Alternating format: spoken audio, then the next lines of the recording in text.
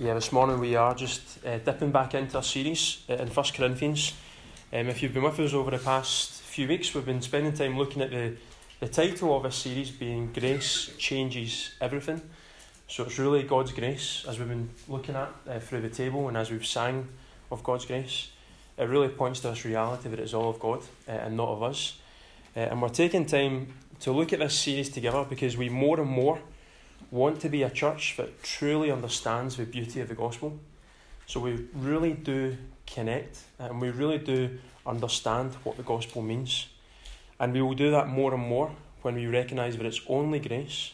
It is only the grace of God that enables us to be in a right relationship with God. So as we understand the gospel, we understand it more and more when we come to terms with the fact that grace is at the heart of the gospel. God is the one who changes us. God is the one who renews us. God is the one who gives us His Holy Spirit so that we can live faithfully for Him. Our salvation is not from ourselves, but God's work for us. And this is why Paul says at the start of this letter in 1 Corinthians 1, in verses 4 to 9, and I think it's up on the screen, Callum. 1 Corinthians chapter 1, Paul says, "I always thank my God for you, because of the grace of God given to you in Christ Jesus, that you were enriched in Him in every way, in all speech and all knowledge. In this way the testimony about Christ was confirmed among you, so that you do not lack any spiritual gift as you eagerly wait for the revelation of our Lord Jesus Christ. He will also strengthen you to the end, so that you will be blameless in the day of our Lord Jesus Christ. God is faithful."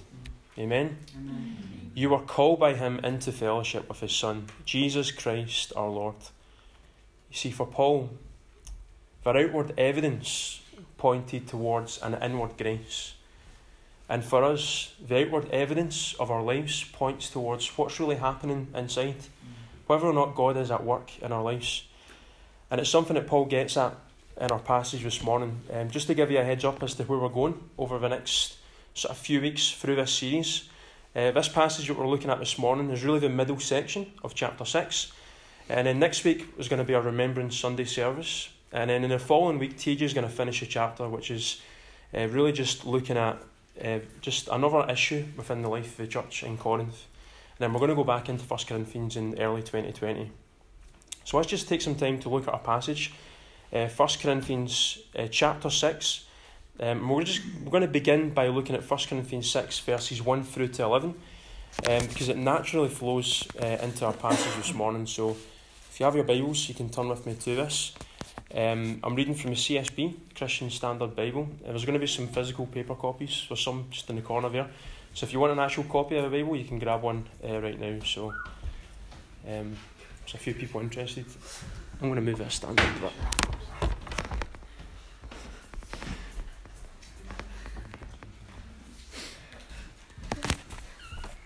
So people have got confidence just to whistle for a Bible. It's great.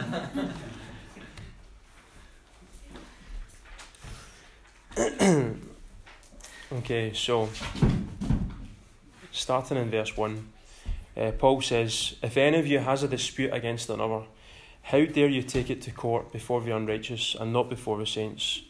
Or don't you know that the saints will judge the world? And if the world is judged by you, are you unworthy to judge the trivial cases? Don't you know that we will judge angels? How much more matters of this life? So if you have such matters, do you appoint as your judges those who have no standing in the church? I say this to your shame. Can it be that there is not one wise person among you who is able to arbitrate between fellow believers? Instead, brother goes to court against brother, and that before unbelievers. As it is, to have legal disputes against one another is already a defeat for you. Why not rather be wronged? Why not rather be cheated? Instead, you yourselves do wrong and cheat, and you do this to brothers and sisters." And then our focus this morning, our passage, verses 9 to 11, Paul writes, "Don't you know that the unrighteous will not inherit God's kingdom? Do not be deceived. No sexually immoral people, idolaters, adulterers, or males who have sex with males, no thieves, greedy people, drunkards, verbally abusive people, or swindlers will inherit God's kingdom. And some of you used to be like this, but you were washed, you were sanctified, you were justified in the name of the Lord Jesus Christ and by the Spirit of our God. Amen. May God bless the reading of his word this morning. This is a small passage, but it has some deep theological truth for us. The key word that helps us understand this passage is unrighteousness. This really unlocks what Paul is getting at, what Paul was trying to communicate in light of what was happening within the life of the church in Corinth. And the Greek word for unrighteousness is adikos. Adikos. Can we all say adikos this morning? Adikos. So it simply means someone who does wrong, someone who is unjust, someone whose life is defined by wrongdoing, by things that they practically do within their own life. And this term unrighteous makes most sense to us when we understand this word in the context of our passage, when we examine just the backdrop of all that was written before it, and also just the previous chapter. And there are two key passages that help us understand this term. The first one is a passage we looked at a few weeks ago, 1 Corinthians chapter 5, and verses 9 through to 13. So this is a fascinating passage because it's very similar to what Paul writes in our passage this morning in terms of the way it's structured, in terms of how he lists things, in terms of its content. Paul is calling for purity within the life of the church. And in calling for purity in the church, he is recognising that there's also a responsibility for the church to directly address the sin issues that exist within the church family. So he's communicating, you guys need to be pure. But he's also saying, if there is impurity within the life of the church, this has to be addressed. And Paul goes into detail. He outlines different examples of sin, in essence, different examples of unrighteousness. These are all just different manifestations of an unrighteous life. So he says, I wrote to you not to associate with anyone who claims to be a brother or sister and is sexually immoral or greedy, an idolater, or verbally abusive, a drunkard, or a swindler. Do not even eat with such a person. So that was in chapter 5. This list, as you can see, is very similar to our passage this morning. And through this passage in chapter 5, we understand that when it comes to unrighteousness, we can see more clearly the nature of unrighteousness. It comes in a buffet. There's so many different varieties of unrighteousness. As well as Paul here is underlining the responsibility we have as a church family to deal with it directly. Paul's just hitting the same message again and again. These are all the different kinds of unrighteousness, and we have a responsibility as a church family to deal with this. It's not just for Corinth, it's for Denison Baptist Church as well. The other passage that helps us understand unrighteous as a term is 1 Corinthians 6, verses 1 to 8, TJ's passage last week. And you'll notice that the issue of believers taking out civil lawsuits against other believers, it basically just flows right into a passage. It's not like Paul says, now let's move on to the subject of unrighteousness. He just keeps talking and he starts to speak of the reality of sin, the danger of sin, the damage that sin causes through an unrighteous life. So there's a deep, undeniable connection between what Paul writes regarding this particular sin problem in Corinth, one of civil lawsuits, and the reality of unrighteousness and unrighteous people within the local church. So that's really a backdrop for us. That's a context. Hopefully we can understand that unrighteous people evidence that unrighteousness in so many different ways. Paul wants us to see something that is really just crystal clear, I hope, from his writings, not just in this passage, but throughout all that Paul writes. Something we don't just find in Paul's writings, it's found throughout the New Testament as well. It's a very simple and yet a very powerful truth. Unrighteous people produce unrighteous living, in the same way that righteous people produce righteous lives. Who we are inwardly reflects who we are outwardly. So let's take a moment just to examine verses 9 to 10 of our passage, and we'll see the connection that Paul makes between an unrighteous person and unrighteous living. So he says, don't you know, verse 9, don't you know that the unrighteous will not inherit God's kingdom? Do not be deceived. No sexually immoral people, idolaters, adulterers, or males who have sex with males, no thieves, greedy people, drunkards, verbally abusive people, or swindlers will inherit God's kingdom. Now notice, Paul equates the unrighteous with those who do unrighteous acts. Paul wants us to see that the question around what it is that we are, who it is that we are, what it is that we are truly living for, is evident in all of our lives, the internal and the external. This is something we find in Jesus' teaching in terms of this connection between character and actions.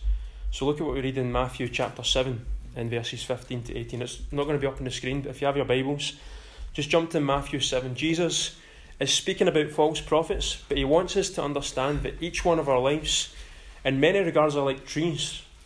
We have roots, we display fruit.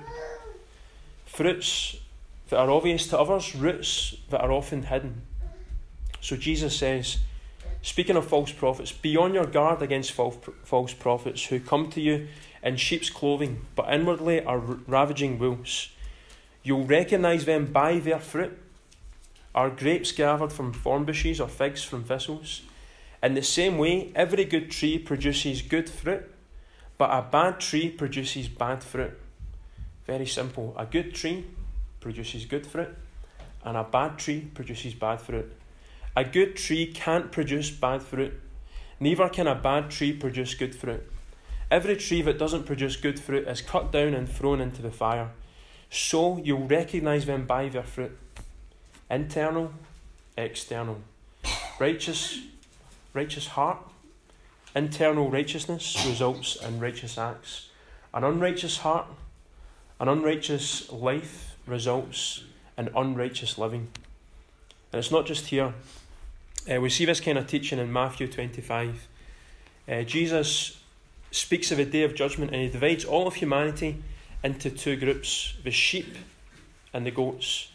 Those who know God and those who don't know God, the righteous and the unrighteous.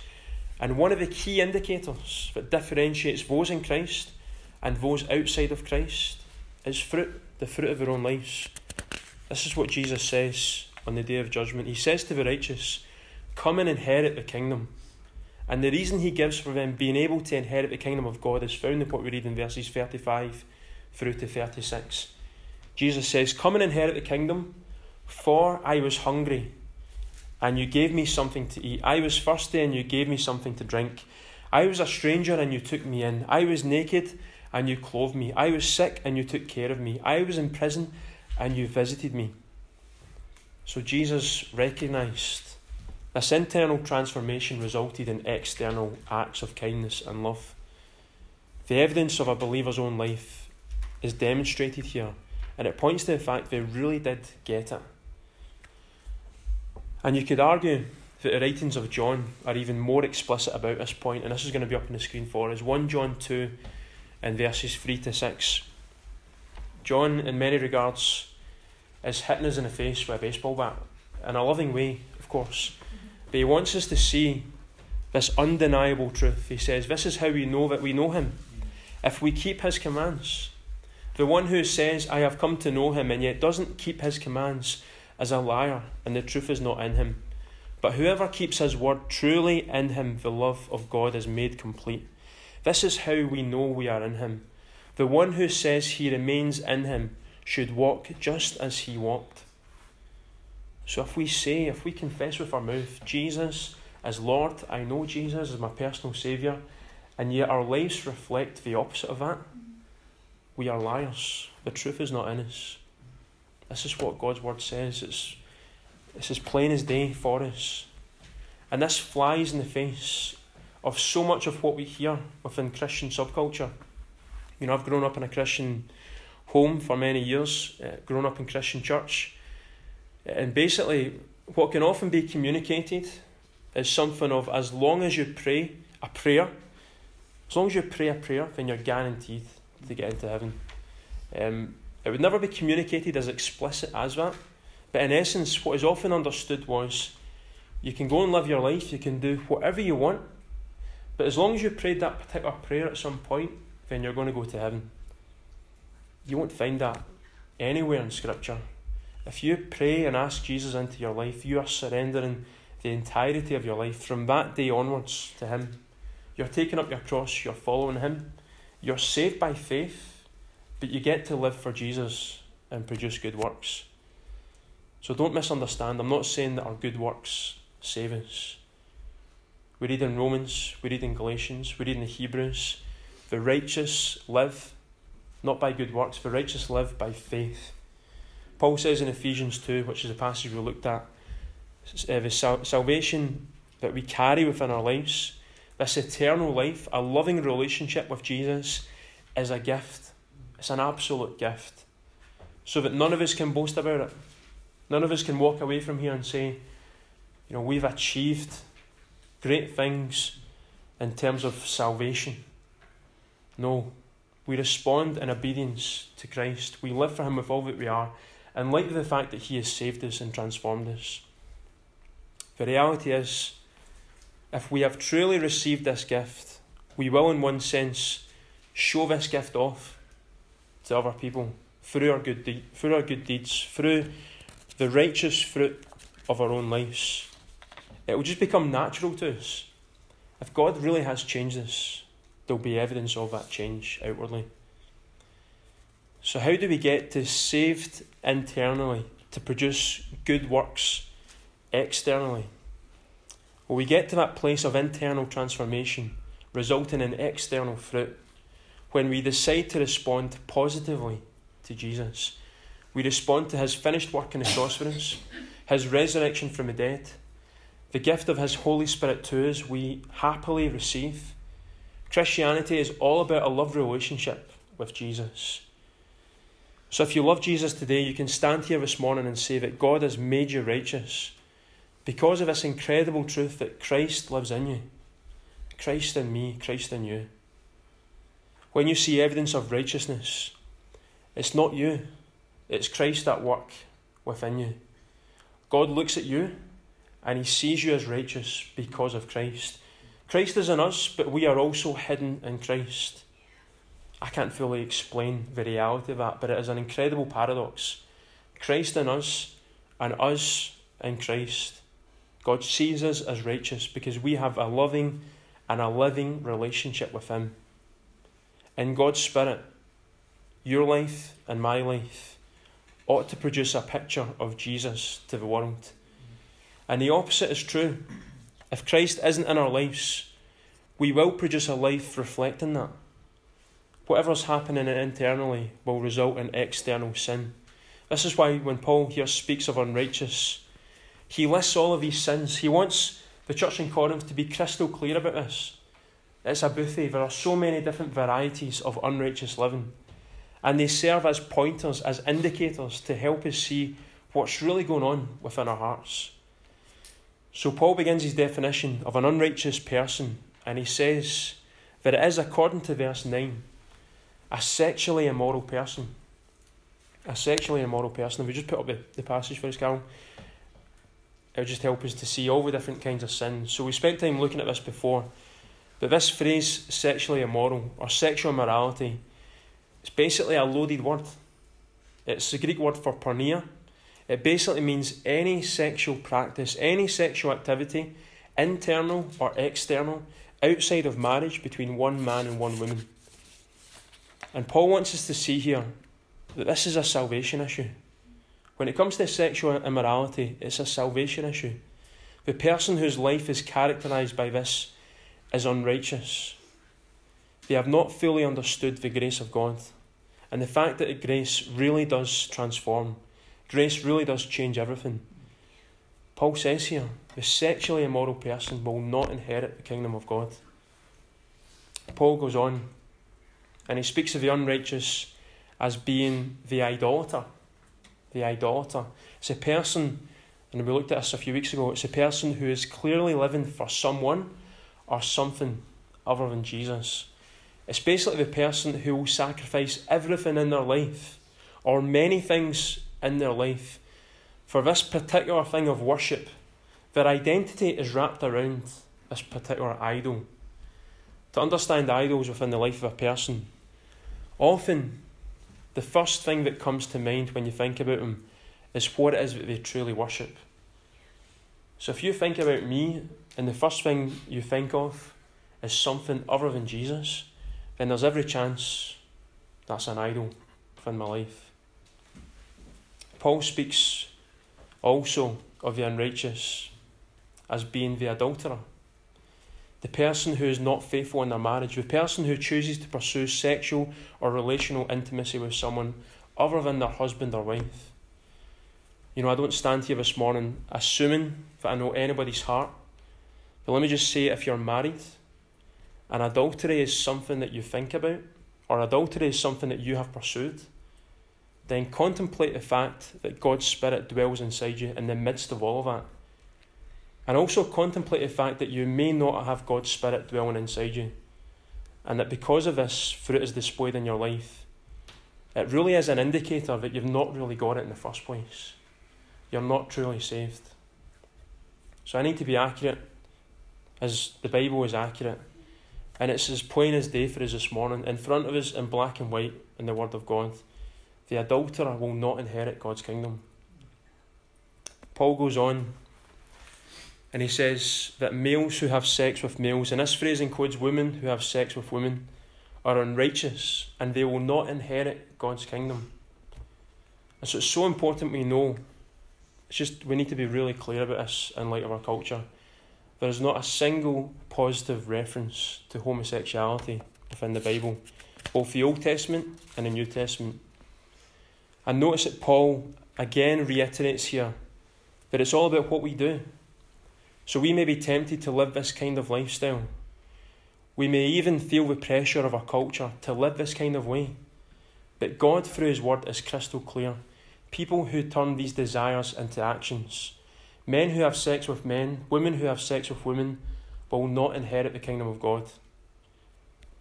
Now these words, when you look at this phrase, it can easily turn to pride on our part or despair. So pride, we can look at this passage, we can read this and say, well, I'm glad I'm not like that. I'm glad I'm not like these people. And in the process, when people say this, they basically write the whole gay community off as a group of people who need Jesus. They will look at the gay community and think they're a lost cause. Let me be crystal clear. That would be deeply wrong for us to do that, and it would be deeply sinful. God calls us to love all people, to show mercy and grace, and to believe and expect that God is going to transform people, no matter what sin they might struggle with. So pride is one response to what this passage says. Or despair. Others of you can perhaps identify with the gay community, and so to hear from the Bible that those who are engaged in homosexual practice will not inherit God's kingdom, well, maybe that causes you deep anguish, because you wanted Christianity and a gay lifestyle to be compatible. And let me offer another way this morning, in light of these potential responses, one of pride or one of despair to what Paul writes here. And the response for us this morning is one of conviction, rooted in joy. For the prideful person, to be in a place where you're deeply convicted at the fact that you have been judging those in the gay community, those who don't yet know Jesus, or no matter what social group they may come from, your conviction lies in the fact that who are you to judge non-believers? And in joy, you would have a desire within yourself to pursue the gay community out of a deep love for them, to pursue them, to really draw alongside them, and to believe that God is going to change their hearts so that their deepest satisfaction might be Jesus. For the despairing person, for you to be in a place where you are convicted of the fact that you have accommodated that way of life to some degree, and enjoy understanding that a relationship with Jesus is way more satisfying than any relationship that this world has to offer, homosexual or heterosexual.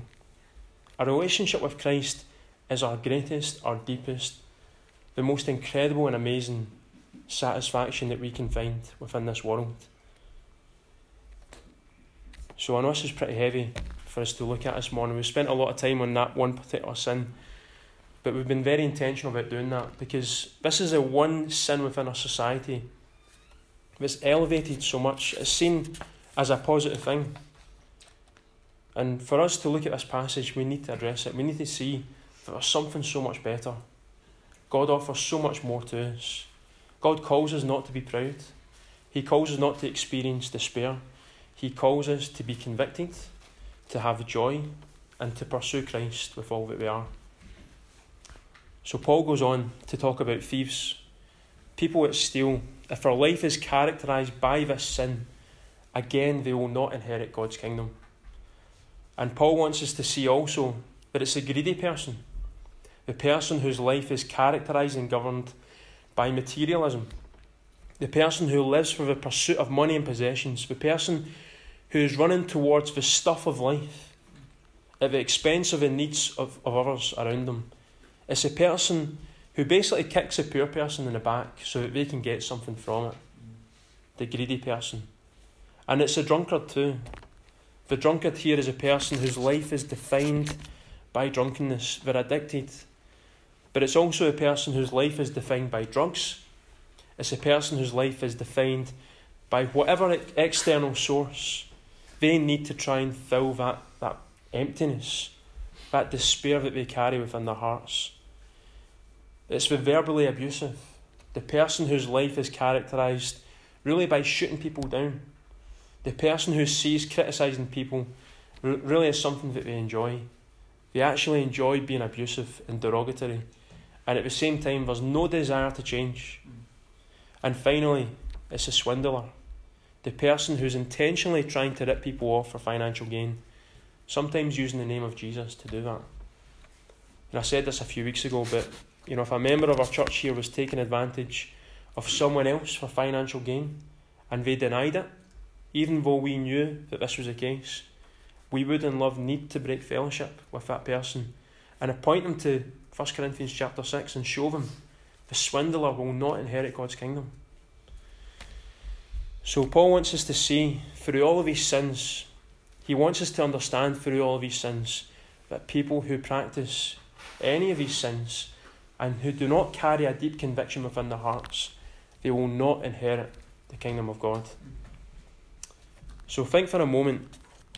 Imagine if Denison Baptist Church was the opposite of that list.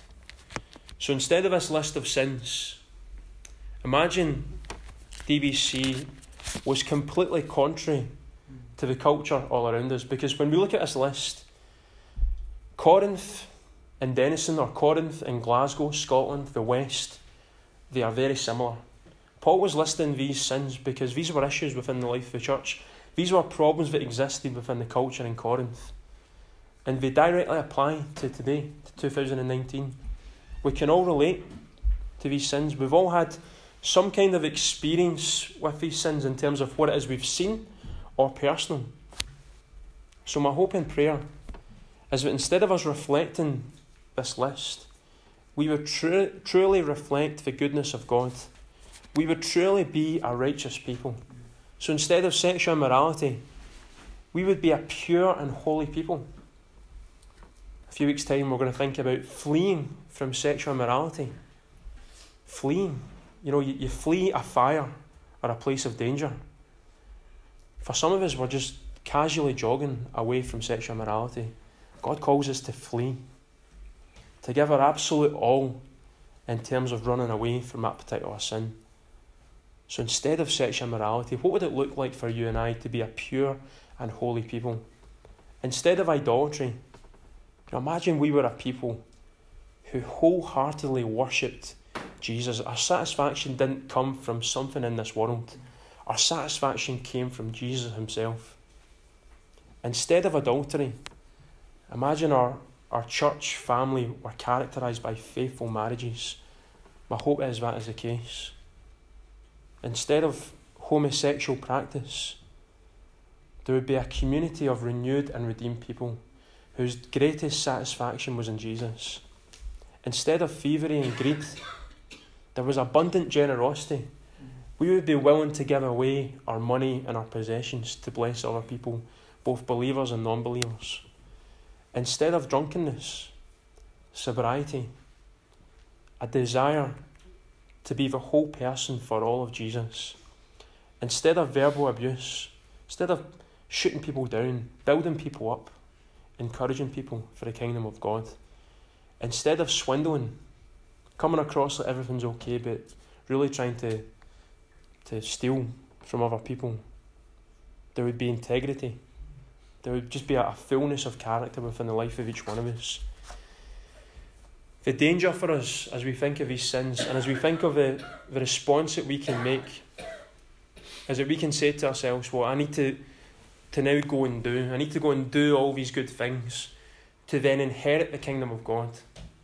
I need to be pure. I need to wholeheartedly worship Jesus. I need to find deep satisfaction in him. I need to be faithful. I need to be generous. I need to be sober. I need to be an encourager. I need to be a man or a woman of integrity. To which Paul would respond to that, no. These good deeds that you do, or these good deeds that you have the potential to do if you're in Christ, are really the fruit of a deeper root. And the deeper root is verse 11, the final verse of our passage.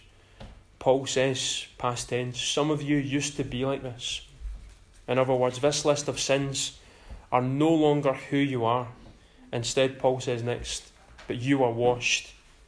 You are sanctified, you are justified in the name of the Lord Jesus Christ and by the Spirit of our God. So for us to be more like Jesus, we don't focus on our good or bad behaviour. We focus on Jesus as the author of our faith, as the finisher of our faith, as the one who can enable us to live wholeheartedly for him. So we're called to embrace the reality, to embrace this root that you have been washed. Your sins have been washed away. You're brand new in Christ. Completely clean. Our sins have been completely washed away. Is that good news? Are we happy with that truth? We have been sanctified. God has and God is making us more and more like Jesus. Hopefully, the Mark Morris of today is different from the Mark Morris of yesterday. And the Mark Morris of today is different from the Mark Morris of tomorrow and next week and next month and next year. We're becoming more and more like Christ. But it's past tense again. Paul is really saying this is a guarantee. This is a promise. You will be sanctified. And we're called to embrace the root that you and I have been justified. God looks upon us. He sees Jesus. Our sins are no more. We no longer face eternal wrath. We have a love relationship with God the Father. Nothing can ever separate us from the love of God. God looks at us and he sees Christ. So, we've been washed, we've been sanctified, we've been justified. I would encourage you, if you would like to receive God's salvation gift for the first time, then there's space here at the front. If you would like to receive this gift, then during our time of worship, to respond in faith, to know with all that you are that you have been washed, you have been sanctified, you have been justified. Or maybe you need prayer for something you're facing in your life this morning. Again, come forward. We would count it a privilege to pray for you. Maybe it's an illness and you want prayer for healing. Maybe it's a circumstance, you're just so overwhelmed by what it is you're facing. You need just clarity, you need peace in your heart. Then come forward, receive prayer. And I do believe that God will change your perspective on that situation. He may not change the situation itself, but he will change your perspective and he will give you strength to walk forward in faith for him. So there's opportunity for us to respond during this time of worship. But let's just remember, I really want us to understand this morning just how serious sin is, and just how much Jesus went to rescue us from that sin. I think we can just so easily take it for granted. We can just do all the usual Christian stuff, pray the prayers, sing the songs, read the passages, and we don't fully contemplate and understand within our hearts the reality of what Jesus did for us. He went so far to rescue us so that we are free from sin. Jesus said to the unfaithful woman, go and sin no more. He says it to each one of us today. Go and sin no more. Let go of that list and pursue a list of righteousness. May that be true for each one of us this morning. Let's pray. Lord, we do love you. And Lord, we do thank you that we can respond to this passage in faith. And Lord, we know that it's a difficult passage for us to look at. But Lord, we pray that we would not just be deeply convicted, we would also carry joy within our hearts. And the joy would be rooted in the fact that you love us. Lord, help us to understand both head and heart that you truly do love us and that you're with us in every moment of life.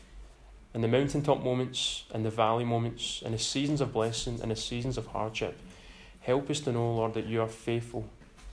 And so, Lord, help us to be faithful to you. We ask this in Jesus' name.